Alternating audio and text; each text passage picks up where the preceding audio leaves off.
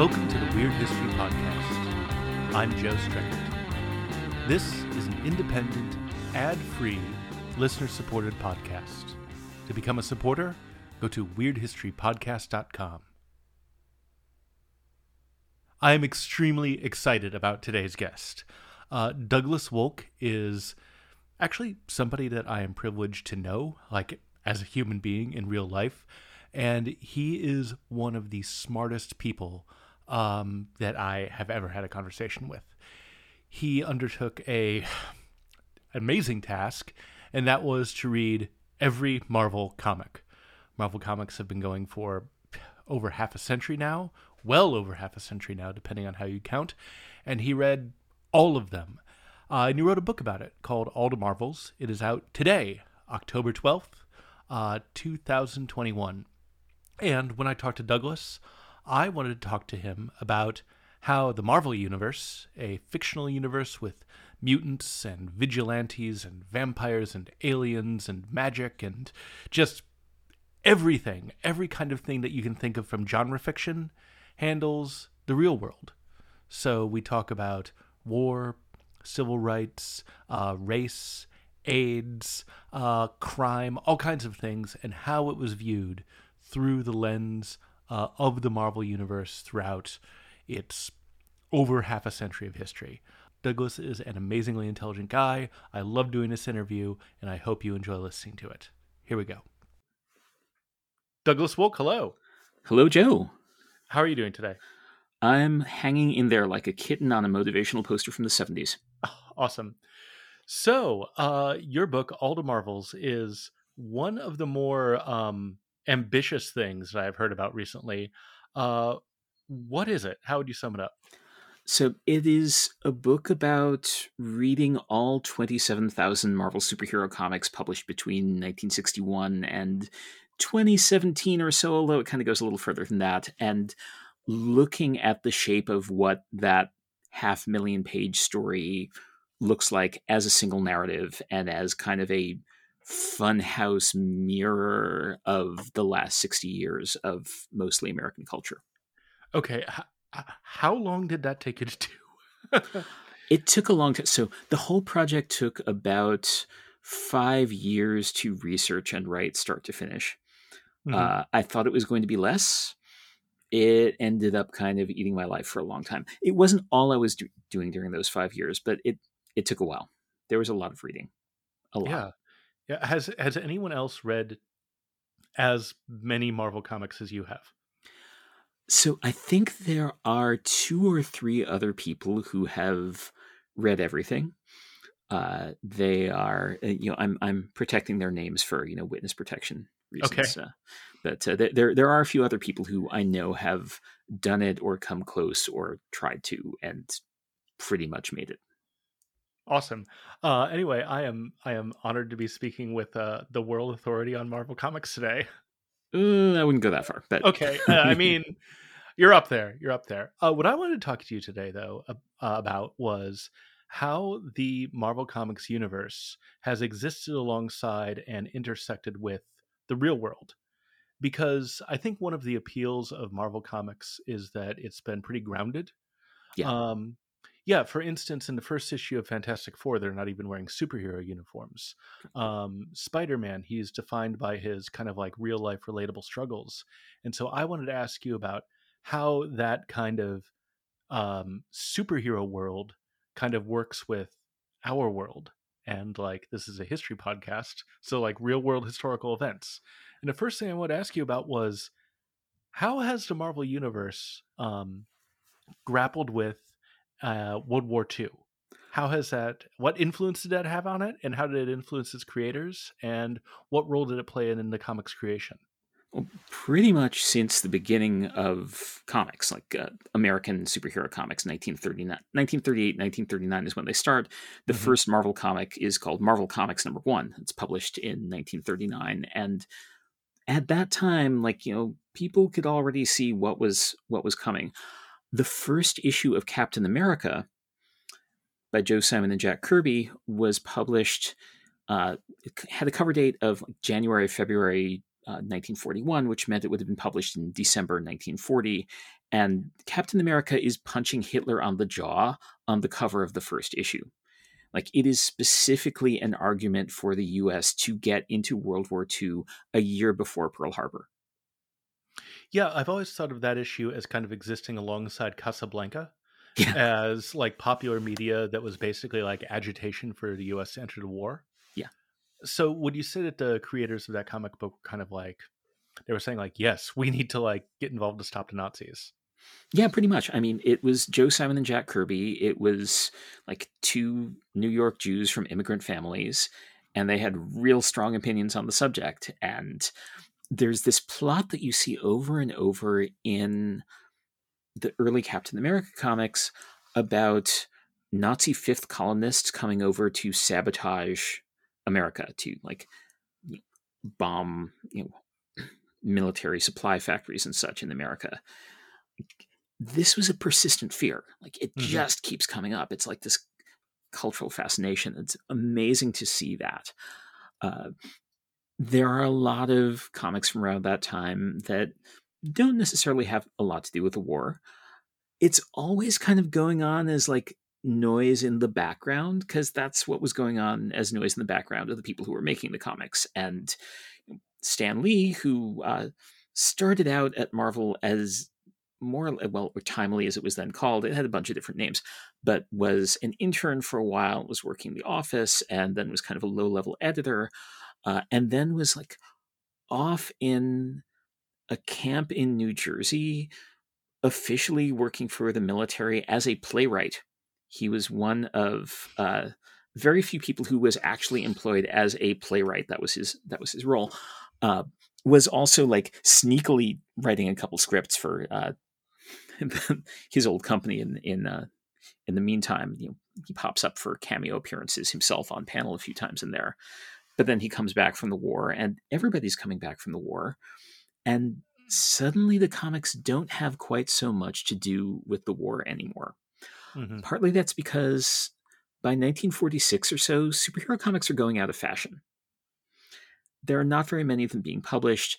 By the end of the decade, like, Captain America changes its title to Captain America's Weird Tales for a couple of issues, and then becomes a horror comic, and then it dies. And Captain America doesn't get seen anywhere for 6 or 7 years, at which point there's a revival in the mid-50s where suddenly he's like Captain America, Commie Smasher. And suddenly we're into the Cold War, and everything is about like OMG stuff behind the Iron Curtain. So scary. So this is maybe getting a bit far afield, but hasn't that version of Captain America, Commie Smasher, wasn't he retconned into a villain in later Captain America comics? He was, very, very cleverly. Okay. Because we'll jump ahead. We'll jump back. Sure. In 1963, when Captain America starts appearing again in Avengers, like, it's the whole thing. It's just like in the movie. Like, he's near the end of World War II. There was an explosion. He was frozen in an iceberg. He's been out of the picture. Well, there had been Captain America comics published through the end of World War II and beyond, and then this like commie smashing incarnation in the 50s. And the question is, like, so who was running around in that outfit at the time doing all this? And the answer that Steve Englehart came up with in the early 70s when he was writing Captain America was those were respectively a different couple of guys who decided to be Captain America, because you couldn't go saying like, oh, our national symbol of the war effort just got killed. So they sent in a replacement. And then there was the commie smashing one in the 50s who took the wrong version of the serum that turned little scrawny 4F guy into Captain America, and it gradually turned them into these white supremacists like him and his Bucky. So you see him running around in 1972 or 73 saying like, oh yeah, we started to see communist traitors everywhere where most people didn't see them, like in Harlem and Watts. Oh my. It's very much a commentary on how the anti-communist fervor of the 50s could just turn really, really horribly sour. Yeah. What a coincidence that they would be that communists would be in Harlem and Watts of all Yeah, places, yeah, of all places where they would be hiding out. Yeah, that's an extremely clever retcon. yeah. Yeah. Did you read many of the Captain America Commie Smasher comics themselves? There are not that many of them. Okay. There's like 3 issues of that, and then he's in like half a dozen issues of the series that ran in the mid 50s called Young Men, which had Captain Sorry. America and Human Torch and Submariner stories, and is also the comic that established that the way that World War II ended in the Marvel Universe is that the original Human Torch burst into Hitler's bunker and burned him to death. That is awesome. Yeah, And for folks who are unfamiliar with it, the original Human Torch is not the Fantastic Four guy. right. It's a sort of robot dude. Yeah, yeah, he's an android, but also like not an android. Kind of, sort of. He goes by Jim Hammond sometimes. He's still kind of floating around. Okay, so the Marvel Universe, you said, like for your book and for a lot of people when they think about it, it starts in 1961 with Fantastic Four #1, right? Ish. I mean, I Okay, have a whole argument that says otherwise, but for practical purposes, let's say Fantastic Four #1. okay, That's a good starting point. okay, and that's a space race comic. It sure is. It is a space race comic, and it's also kind of a atomic bomb testing moratorium comic, which the Hulk is even more, and the Hulk is Mhm. just a few months after that. But it is a like, we have to get a rocket up. What are we going to do? Kind of comic. Yeah, and uh, does that end up like playing out in the Fantastic Four's story after that? Because I think a lot of people are familiar with the story about how they go up in a rocket, cosmic rays, they get power, they come down, but is there kind of like consequences that they beat the commies to space or anything like that, or is that something that resonates for their story at all, or is it just like it was a way to get them powers? It it seems to have been in practice a way to get them powers. Okay. There's not so much space race stuff after that. Although very interestingly, like 1983 or so, John Byrne did a revision of that story, a what if story, where the idea is like, what if they actually thought for a minute and did put in the right shielding in their rocket and weren't so worried about like we have to get up right now this minute, and 2 months later their rocket goes up and they're fine, and 6 months after that the Earth is a spacefaring planet. So if Not only did the US beat the commies, but like suddenly we're an intergalactic civilization. so if only Reed Richards had not been consumed with hubris and trying to beat Russia to space, we Yes, would be doing exactly. great. Reed Richards is terrible. Okay.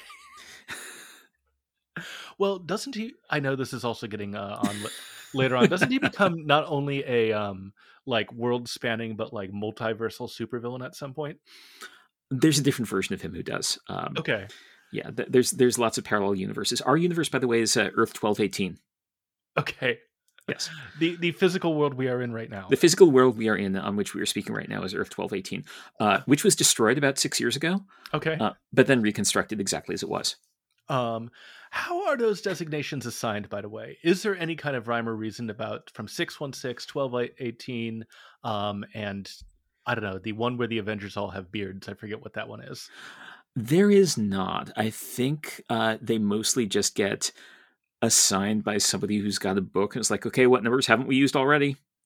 So Marvel Comics really starts getting going in the 1960s, Yeah. and you have a lot going on, like Vietnam, you have civil rights, you have protests, you have, again, you already mentioned atomic testing with the Hulk. How do those events show up in Marvel Comics throughout the 60s and into the 70s? They show up all the time. They show up as subtext, they show up as text. There's, we talk about in the Hulk, like the Hulk is at a moment where it's not just cultural concern about atomic testing. It is a moment when the atomic testing moratorium has just ended very, very recently, and suddenly everybody's blowing stuff up again. Hmm. And there is that specific race, like who can come up with the better bomb.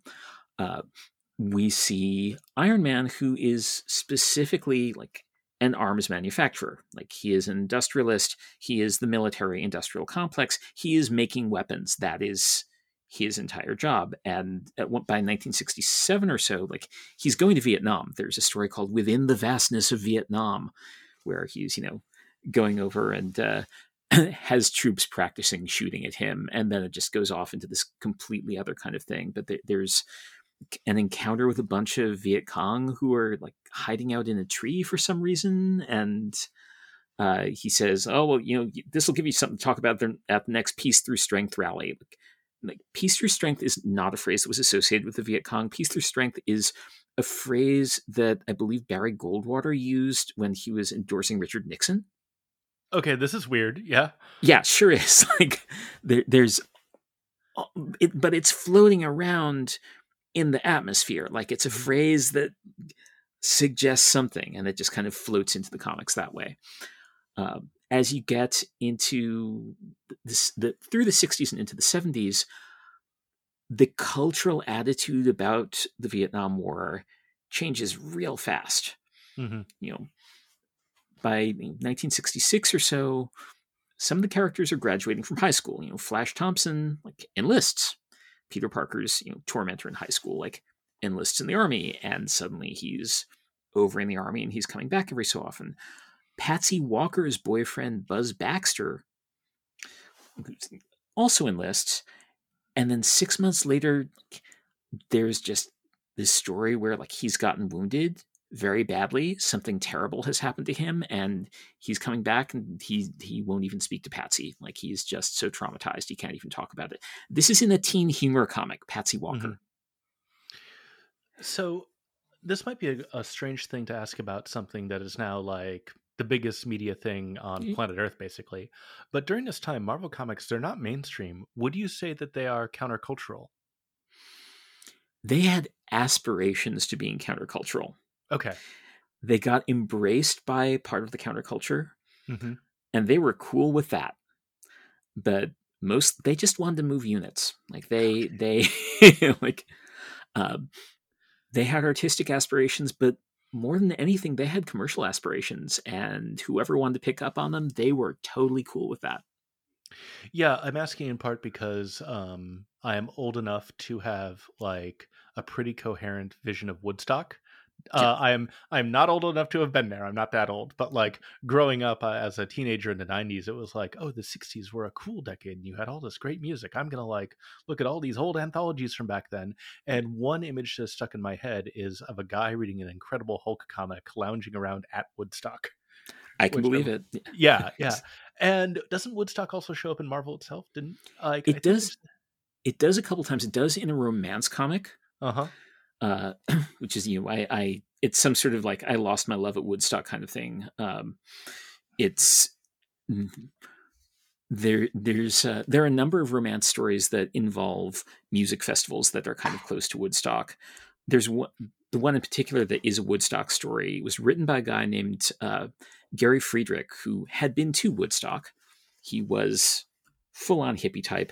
Country Joe and the Fish actually appear in that. Country Joe and the Fish also appear in a Nick Fury story he wrote around that time, where Nick Fury is assassinated at a free concert in Central Park where Country Joe and the Fish are playing for some reason. This is the setting of the time. This is also around the time when Jan Wenner made like a guest appearance in Daredevil. So, do we know if Country Joe and the Fish knew about this comic, and do we know what they thought about it?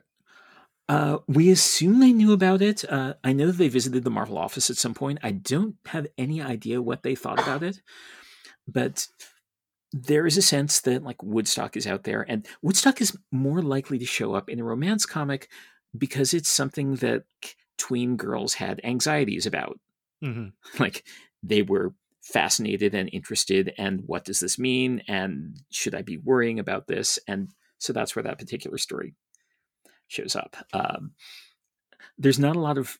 I guess there's some rock festivals in the superhero comics too. But what's happening outside in the culture that the writers belong to is reflected in the stuff that comes out in the comics. So if it's Jack Kirby and he's watching gangster movies and episodes of The Prisoner on TV, suddenly there are like 1920s gangsters, and also a setting that looks an awful lot like the village from The Prisoner turning up in Fantastic Four. If it's Gary Friedrich or Denny O'Neil or some of the younger hipper types who were working at Marvel at that point, then like the stuff that they cared about will turn up in some form in the stories. And if it's Stan Lee and Steve Ditko who are just reading the newspapers and watching the TV, you'll see student demonstrations in the stories. And if Ditko is drawing them, he is not crazy at all about student demonstrators. Ditko is already pretty far right wing by the time he's finishing up his Spider-Man run. And Lee, who's always the sort of like, can't we just meet at the center kind of guy, is writing dialogue to try to soften that blow a little bit and have Peter Parker maybe come up less of a button-down prig than Ditko might have wanted him to be. Yeah, so Steve Ditko, he also created the Question, right? Yeah. And didn't he create the Question to basically be a mouthpiece for his politics? I mean, a lot of his characters are mouthpieces for his politics one way or another. Like he was a hardcore Ayn Rand nerd. All right. Maybe I'm thinking about that because when I think of the Question, I think of Rorschach, and Rorschach is kind of like a parody satire, but also I know that there are lots of dudes who look at Rorschach and actually think he's cool. Yeah. Which it's kind of a problem. Right. It's totally a problem. Speaking of demonstrations, though, the civil rights movement is happening during the like first decades of Marvel Comics. Does that show up in print at all? And if so, how is it handled? Is it cringe, as the kids say? It can be cringe. It can also be not so cringe at all. Okay. I mean, you start seeing integrated casts used pretty early on, relatively speaking, compared to what else is going on in American culture. Sergeant Fury's Howling Commandos, like there's a black guy and there's a gay coded but they never come out and say it guy, and so forth. There's in Spider-Man you see Robbie Robertson or Joe Robertson, who's the city editor of the Daily Bugle, who starts appearing in that role about 6 months before the first black city editor of a big American newspaper shows up, and that I believe is the Oregonian. Oh, yeah. And then Black Panther turns up. And Black Panther is not the first African-American superhero Marvel publishes. He is the first black superhero that Marvel publishes because he's African. Right. He's Wakandan. And he turns up in a very kind of like, we've thought about this and we've prepped this and this is going to make a splash kind of way in 1966 in Fantastic Four, number 52. And he's wearing a full face mask on the cover. So you can't tell he's black necessarily, but he's called the Black Panther right there from the beginning, and the story makes it real clear, like that's who he is. It is a couple of years after that we see the first African-American Marvel superhero character. That's the Falcon, who turns up in Captain America, and before too long, Captain America is renamed Captain America and the Falcon.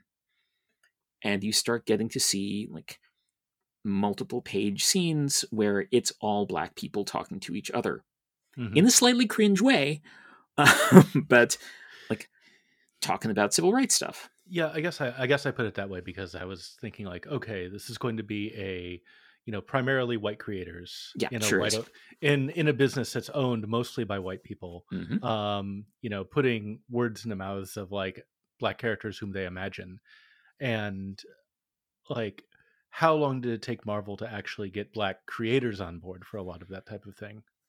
A few more years. An artist named Billy Graham was the first black artist to do a lot of work for Marvel, and he starts drawing and often co-plotting the Black Panther feature in, you want to hear cringe, the Black Panther features in the early 70s appearing in a comic called Jungle Action. Out! Wow. Yeah. But Billy Graham is drawing that. Don McGregor is writing it, but they're collaborating.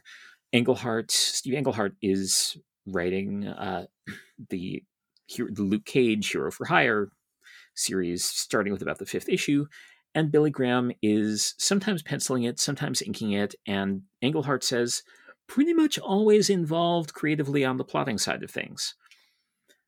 actual black writers, people writing the dialogue, doesn't happen until the early 1980s when Jim Owsley, who later changes his name to Christopher Priest, comes in and writes Falcon miniseries, and then starts writing a whole bunch of other stuff. He writes in the late 90s. He writes the Black Panther series that an awful lot of the Black Panther movie draws on, and he's also like the editor of the Spider-Man line for a while. And writes a bunch of Spider-Man stuff too. Hmm.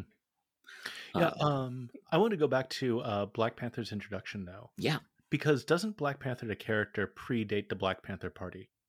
he does. The timing is close enough, actually, that it seems like it was probably a coincidence that they were named that. Okay. When I've Jack, always wondered about this. yeah, um, there's not really. So Kirby starts developing a character who was originally going to be named the Coal Tiger. Okay. Number one, like, you want to talk cringe, that's kind of a cringe name. Number two, there are no tigers indigenous to Africa. Right. This eventually becomes Black Panther. He's got the design evolves. I mean, Kirby and Lee are working on this for a while to work it up. Around the same time, the Black Panther image starts being used in Alabama by Stokely Carmichael Mhm. and the political party that he's organizing. And yeah, the timing is just, they both came up at basically the same time.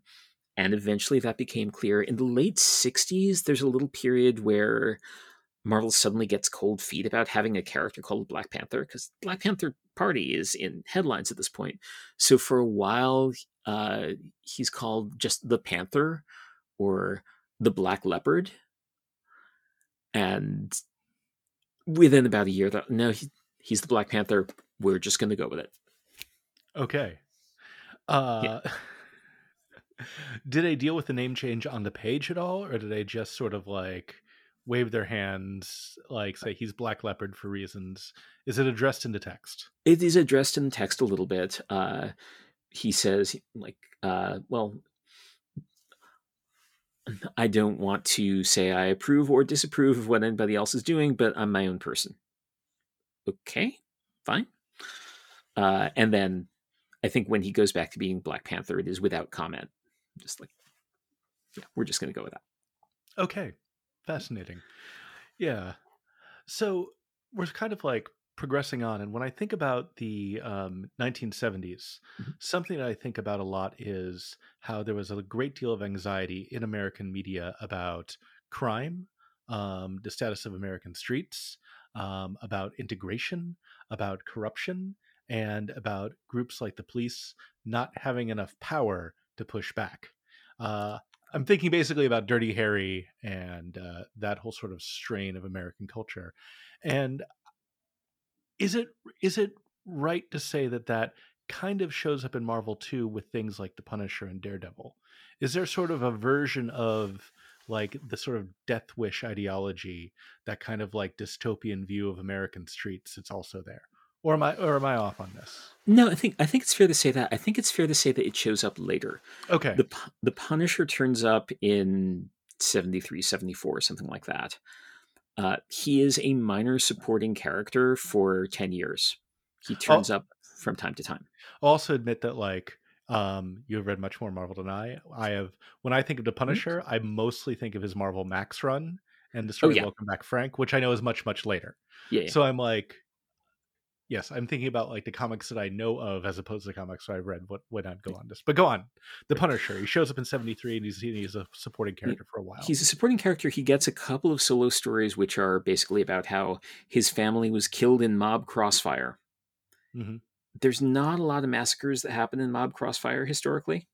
Like, if innocent people getting caught in mob cross, like, that's not really a thing that happens so much. But okay, fine. That's the setup, and he's out to, like, take care of the people that the police won't take care of. Uh, by the 80s, this has become his character, and Frank Miller actually uses him in Daredevil in the early 80s to kind of contrast with Daredevil, who is literally a lawyer. Like, he is literally like the law guy. Right.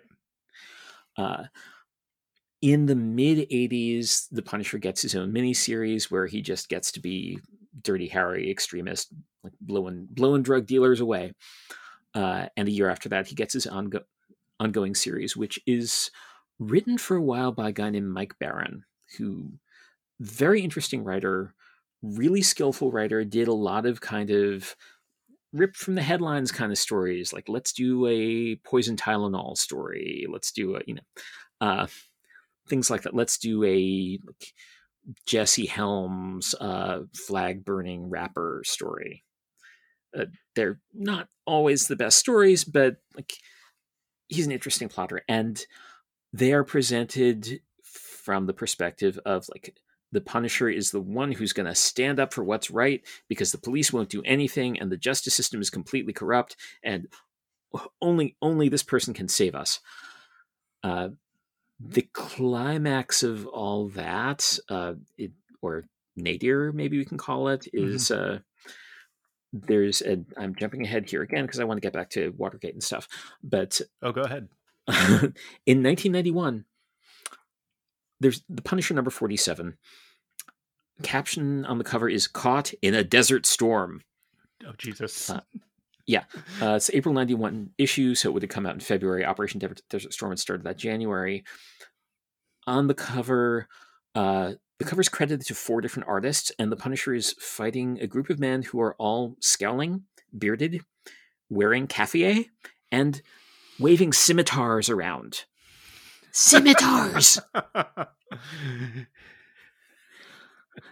You know, this was where this comic was coming from. And if you look at the letters in the letter column, there's one letter to the Punisher around that time where he's complimenting an artist who drawn a recent issue and says, seeing Russ Heath's artwork makes me forget the Japanese artist for at least 20 minutes. A true American art master. Like the Japanese artist. Wow. Who's that? That has to be Jim Lee. Jim Lee is Korean American. Oh my God. Yeah. Yeah, I'm this will not be, clear in podcast form, but I'm making holding my head with my hands gestures. Yeah, I guess I'm asking about this because when I think about the Punisher, I think about him as a figure that kind of represents some of the worst political strains in American culture. Yeah. Yeah, and I think he kind of lives in the same sort of world as Daredevil, but as a very different figure. Exactly. And how do you make him this is going from, exposition to commentary, but how do you make him a protagonist without making him, God, I wish I had a better word to reach for, extremely problematic? Is there a way to do that? I mean, he just is extremely problematic. He just is. The one thing that I've seen people do, especially in the last 10 years or so, is really lean into how deeply, horribly messed up he is. Mm-hmm.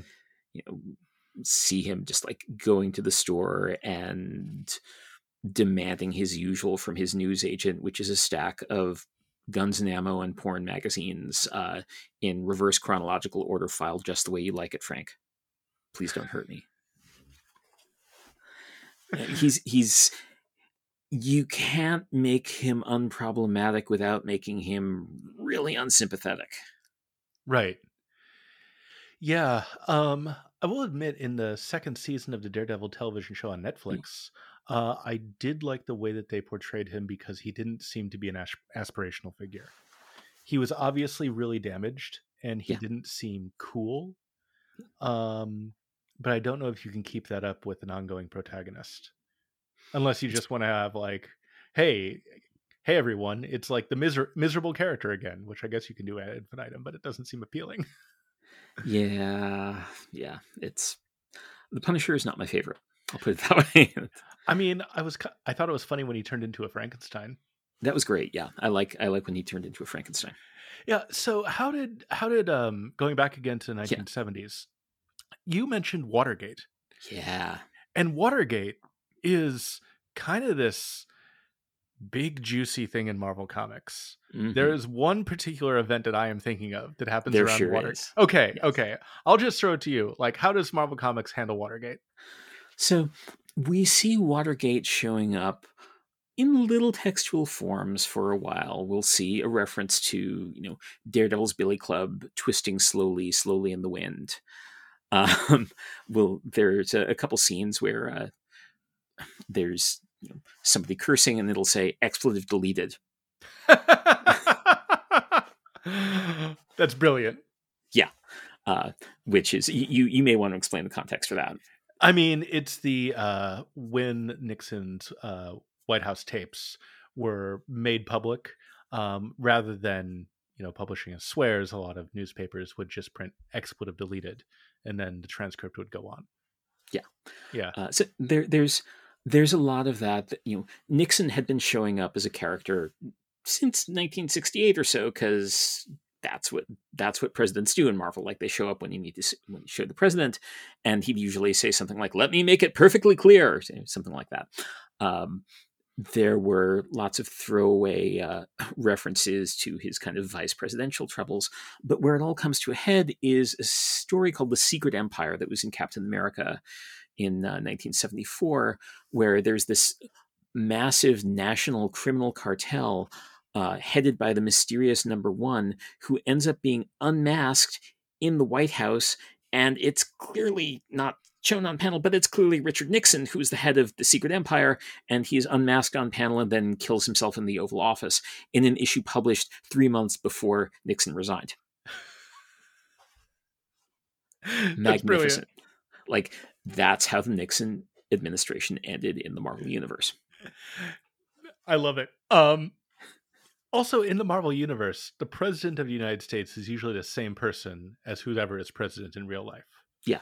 Yeah, I'm contrasting that with DC, where, right, like, in the DC universe, you can have an entirely different president who's sometimes Lex Luthor. Yes, exactly. Yeah. You can have other people sort of in charge in Marvel. There's a wonderful sequence from 2009 where it's called Dark Reign, where Obama is president, but you barely see Obama. Mm-hmm. What you see is the person who's running things, which is Norman Osborn, the Green Goblin, like the guy who killed Spider-Man's girlfriend, who has, done his time and reformed and now ascended to political power and is now controlling everything having to do with superheroes and the government. And so his presence is always there. Like, you can always feel him, even when the story isn't directly about him. It's like, but Osborn is in charge, and what are we going to do? And this is during the first year of the Obama administration. It feels like the Trump administration. Huh. Except with Norman Osborn as a Trump figure. Exactly. I mean, that sounds terrifying, but also, I'll be honest, Norman Osborn seems maybe somewhat more competent. And has... Yeah, that's kind of the wrinkle in that story, yes. Yeah. Yeah, I remember watching Justice League Unlimited early in the Trump administration, and Ra's al Ghul and Lex Luthor were basically running the world, and I was like, this seems like a good alternative. Yeah. Yeah. I mean, Dr. Doom also ran the world for a little while, but decided that he couldn't handle the paperwork and gave it up. Oh. I mean, that's tragic for him because, Anyway, when we were discussing this, like, prior to recording, you also mentioned a story in Daredevil about Gerald Ford cutting off funding to a lot of American cities. What happened there? So there's a couple of things I was conflating there. There was the actual thing that happened around 1976, where New York City was in financial trouble, and Ford refused to bail New York out. And so there's the famous New York Post headline, "Ford to City, Drop Dead." Mm-hmm. There is a story that happens in Daredevil a little bit after that, because there's always a little bit of lead time, where there's like a deep fake going on with Ford, I think, suggesting that people take revenge on the police and on superheroes, and they don't represent you, and just go attack them. Ford doesn't get to do a whole lot in Marvel's comics. Jimmy Carter gets a little bit more on panel time. He does get to negotiate with Dr. Doom some and try to quote Bob Dylan until Doom bellows silence. Was Jimmy Carter negotiating with Doctor Doom? Was that kind of a riff on Carter brokering peace between Israel and Egypt, or was that I think it actually predated that. okay? There are a bunch of stories where they're addressing the energy crisis one way or another. Mm-hmm. Um, I think again in Captain America, I mean Captain America is where a lot of these stories show up because it's the series where you're kind of taking the temperature of what the state of the nation is, right? Right. Uh, but there's also like a Marvel team up story where what's going on in the background for the whole story is Jimmy Carter giving a speech about the energy crisis, which is very earnest, very like beautifully rhetorical, and appears to have been original to that comic Hmm. as just a piece of atmosphere of the kind of thing that we might be experiencing. Okay. So one group that we have not mentioned yet much at all are Mhm. the X-Men. Haha. And I think the X-Men are of particular interest here because they're a metaphor. Like you can use the mutant metaphor to represent, racial minorities, which is kind of awkward with a comic that originally had an all-white cast. Yeah, You can use it to represent queer people. I know that, over on another podcast, Jay and Miles explain the X-Men. Jay has said that one of the best metaphors where it fits like in the least awkward way is talking about, the mutant metaphor and disability rights. Mhm. Um, but they end up having a pretty long, protracted AIDS metaphor in their they comic. do. Yeah. What is the legacy virus?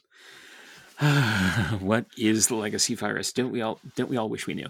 Uh, the legacy virus is a virus that only kills mutants and leads to mutants being stigmatized because it only kills them and maybe also kills one other person who we don't think is a mutant at the time and doesn't actually kill all that many people, but there's this idea of OMG virus, it's coming for us all, and terrible sacrifices will have to be made to protect us from this virus. There's also a techno-organic virus that's going around a little bit earlier than that. There's a lot of viruses that are happening in Marvel around this time. Uh, Trying to read a specific metaphor into X-Men is usually a mistake. Okay. Um, there's this idea that, Professor X and Magneto are Martin Luther King and Malcolm X. And no, I no, don't no, like no, that no, metaphor. no, no. I don't like that metaphor one bit. Um, there are lots of reasons why that's a terrible metaphor. But in fact, nobody would have thought of applying that metaphor until maybe the late 1970s, which is where Magneto, who is the guy who has always been the arch villain in X-Men comics, suddenly starts getting a slightly more sympathetic portrayal and a slightly more sympathetic backstory, actually, significantly more sympathetic backstory. Like, you can get a sense of why he is the way he is, and it is no longer that he is quote evil. Like when he's introduced, he's running the Brotherhood of Evil Mutants, quote end quote. Um, and that goes away. That gets to a Magneto who has a really different ideology about what's right for the group he belongs to than other people do, and it's an ideological struggle, not a good versus evil struggle, Hmm. which is much more interesting than the good versus evil struggle in a lot of ways. But it made people think like, oh, so it's just like this thing that it's really not like at all. And it must always have been like this thing that it's really not like at all. And it must have been conceived to be like this that it's really not like at all. So if you try to apply that, if you try to apply any kind of these are two big figures within a given community and this is the ideological conflict between them, it just falls apart the moment you try to map one onto the other. Right. But the idea of there being an ideological conflict within a community, like that's broad enough that you could do a lot of things with that. Sorry, what were you saying? Oh, I was saying that I do not think that Charles Xavier is very much like Martin Luther King Jr. at all. No. Like, I know that as a man, MLK did have his personal failings, but I don't think that he would ever fake his own death multiple times, wipe people's brains with his psychic powers, or uh, send a bunch of mutants to their death on Krakoa in the Necrosha storyline. Yeah, no, there's, I mean, there's a little bit in the book about how, like, yeah, there's a way to read the beginning of X-Men even as like, no, Professor X is commanding a child army. You know, when you put it that way, Yeah, it sounds like these stories about like unlicensed costumed vigilantes are maybe like a little weird. they are. They are. And one problem with getting as deep into these stories as I have is that you lose sight of how incredibly weird and messed up they are. Yeah, taking it as a given that somebody's going to go put on a costume and they themselves are going to go punch problems. Yes. Yeah, Yeah. Ugh, yeah. No. yeah. I did want to ask one more thing though Yeah. about AIDS. Like, didn't it show up in the Hulk as well? It did. The Hulk's old sidekick Jim died of AIDS. Mm-hmm. Um, and tragic issue, black cover with like red ribbon on the front of it. And this kind of sympathetic concern showing, like, look how much concern we are showing for this important issue, is a thing that turns up in popular entertainment a lot, and it turns up a lot in the Marvel story. Like, it's the way that Hulk story, and to some extent other stories around that time, handle AIDS is not unsympathetic but super sentimental. like Right. like this is a tragic and tear-jerking thing. We are going to jerk every last tear out of you. I have one more big thing that I want to ask about. Yeah. Um, so it was recently the 20th anniversary of 9/11, and Oh, yes. there was also a 9/11 in the Marvel universe. Or actually, is that canon? Is that comic canon? There was a Marvel So 9/11 comic. there's 3 Marvel 9/11 There's comics. oh god, okay. Yeah. And that's not counting the Call of Duty comics that happened afterwards, which are like, we love policemen, we love ambulance operators, and we love firefighters, and we're going to do a series about each of them, and it's going to be great. And those aren't selling, so we're going to telescope them into one series, and then that's going to get canceled real fast because it's really not so good. What? I've never heard of this. You're a lucky man. Oh my god. Oh Yeah. my god. Yes. So there's 3 9/11 comics. There's one called A Moment of Silence, which is for silent stories of 9/11 heroism. There's one that's just called Heroes, which is magazine size, which is just basically, it's just a bunch of pinups. Some of them have text, which are, we love the Hulk and we love firefighters. Nodding. Yeah. Uh, and then there's the Amazing Spider-Man number 36, which has an all black cover. Comes out about as soon as they could get it out post 9/11. And it is about Spider-Man seeing the site where towers have just collapsed and going, oh God, this is awful. And all the heroes come in, and then everybody comes in, and Doctor Doom is on site and sheds a tear across his arm. Bathos, pure bathos. Yeah. Yeah. How do you do that in a fictional universe where parts of cities, specifically parts of New York, actually get destroyed with some frequency? Like, that seems to have a kind of disconnect, because you can have Fin Fang Foom show up in New York and knock buildings over, and no one bats an eye, Because damage control is there to rebuild. Exactly. Yeah. Yeah. But you have this in the real world, and suddenly Doctor Doom himself is shedding a tear, and it just doesn't feel right at all. The only thing that felt right in 2001 was to perform sentimental concern, to say, yes, this is serious and we feel really bad about it, and this is a really, really big thing. And yeah, like, that's how people were feeling. And so that's the only thing you can express. And so you express that.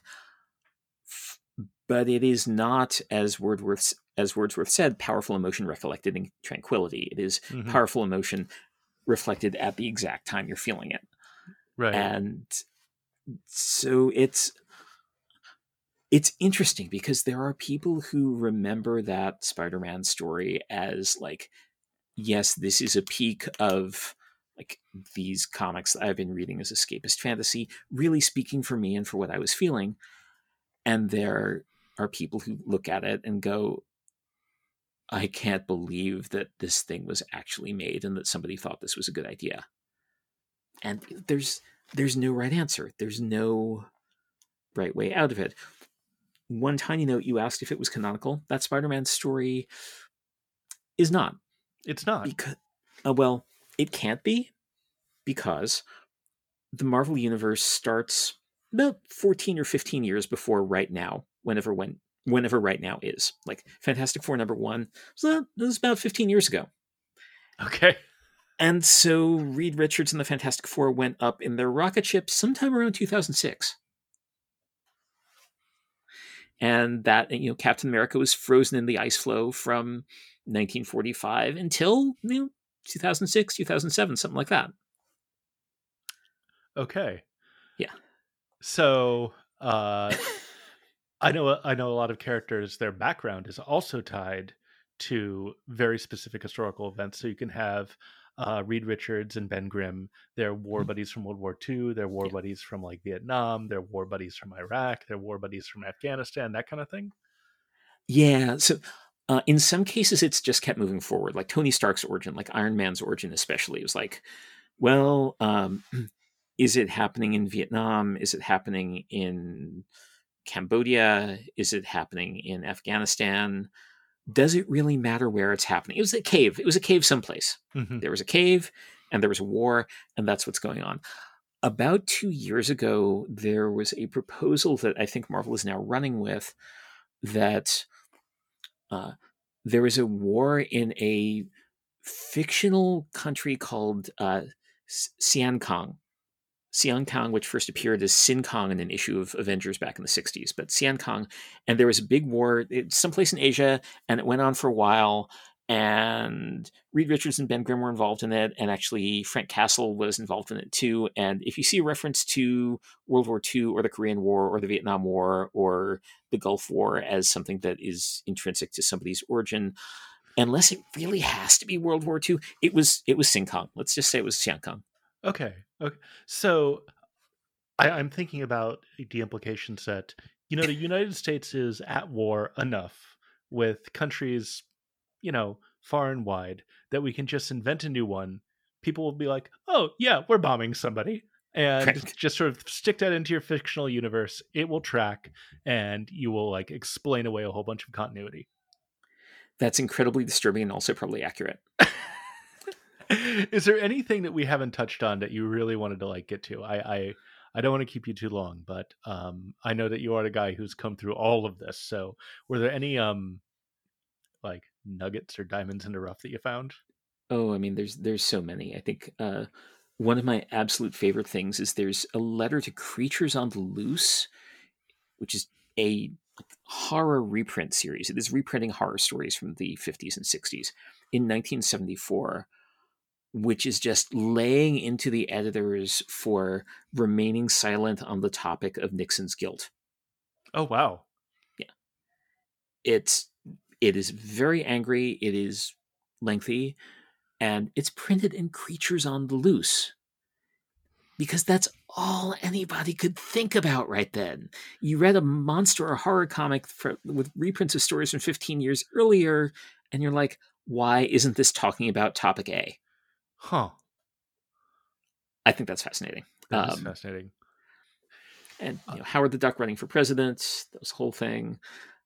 Captain America almost running for president. There's a lot of presidential politics that went on for a while. okay. Uh, You mentioned Howard the Duck running for president, and I can't decide whether he would be a libertarian or a democratic socialist. I figure it would be something like that.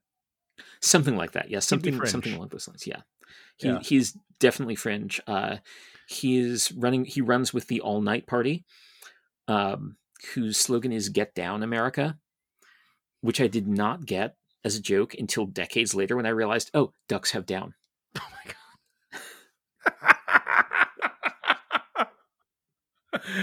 That's amazing. Um, can I ask you to like maybe speculate or pontificate on something? Sure. If if you had to advise Marvel creators on how to engage with contentious issues like wars or civil rights or like say Black Lives Matter or Mhm. the US pulling out of Afghanistan or the coronavirus, what advice would you give them based on you going through the past several decades of Marvel?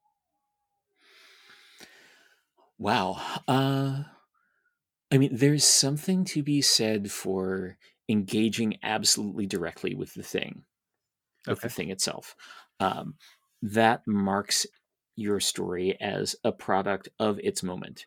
It means you're not writing something timeless. You're not writing something that's going to necessarily make a lot of sense in 15 or 20 years, but you're also engaging with the thing that you can't stop thinking about. And that can make for really compelling stories. Englehart on Captain America, again, uh, he did a story that was practically a Symbionese Liberation Army story. I mean, he was slightly, it was fictionalized as the Serpent Squad, but it was really like metaphorically, pretty clearly a story about the SLA, Hmm. um, and that can work really well if you're willing to do a thing that is a product of your moment. Um, there is a lot to be said for keeping as open a mind as possible, erring on the side of compassion, Hmm. which I think is a thing that like Marvel hasn't even erred on the side of compassion. Like it has consistently taken the compassionate side a lot of the time. 20, I guess 2013 or so, we see Kamala Khan pop up. Right. Like, uh, like Pakistani American Muslim Ms. Marvel living in Jersey City, and she's an absolutely fantastic character. At the moment when it was still maybe a little bit contentious to make that a character, but she's a great, great character, and And she's written around, and now written there's going by to a be a TV Muslim series writer. written by a Muslim writer, um, and edited by a Pakistani American Muslim editor, Hmm. San Amanat. And it's lovely. It's wonderful. It's hugely fun. Like it's terrific as a story, and now there's going to be a TV show of it. Like that's a beautiful thing to do. You can take the raw material of your moment and you can turn it into a metaphor. You can turn it into background noise. You can turn it into raw material for stories, and it's always going to show up one way or another. Might as well go with that. Like there's a lot to be said for turning reality into something that doesn't quite resemble reality, but makes for fuel for fiction. When does the book come out, and where can people find it? Book is All of the Marvels: A Journey to the End, a journey to the ends of the biggest story ever told. It's published by Penguin Press. It comes out October 12th. You can find it at bookstores everywhere. Awesome. Douglas, thank you so much. Thank you so much, Joe. Hope you folks enjoyed that. Again, All the Marvels. It is out today, October 12th. Please do order it from your friendly and local independent bookstore. And as always, the Weird History Podcast is written, recorded, and produced by me, Joe Streckert. Our website and visual assets are by Sarah Giffro of Upswept Creative. We are recorded in beautiful Portland, Oregon. Please do rate and review us if you have a chance. Thank you for listening. Talk to you next time. Bye.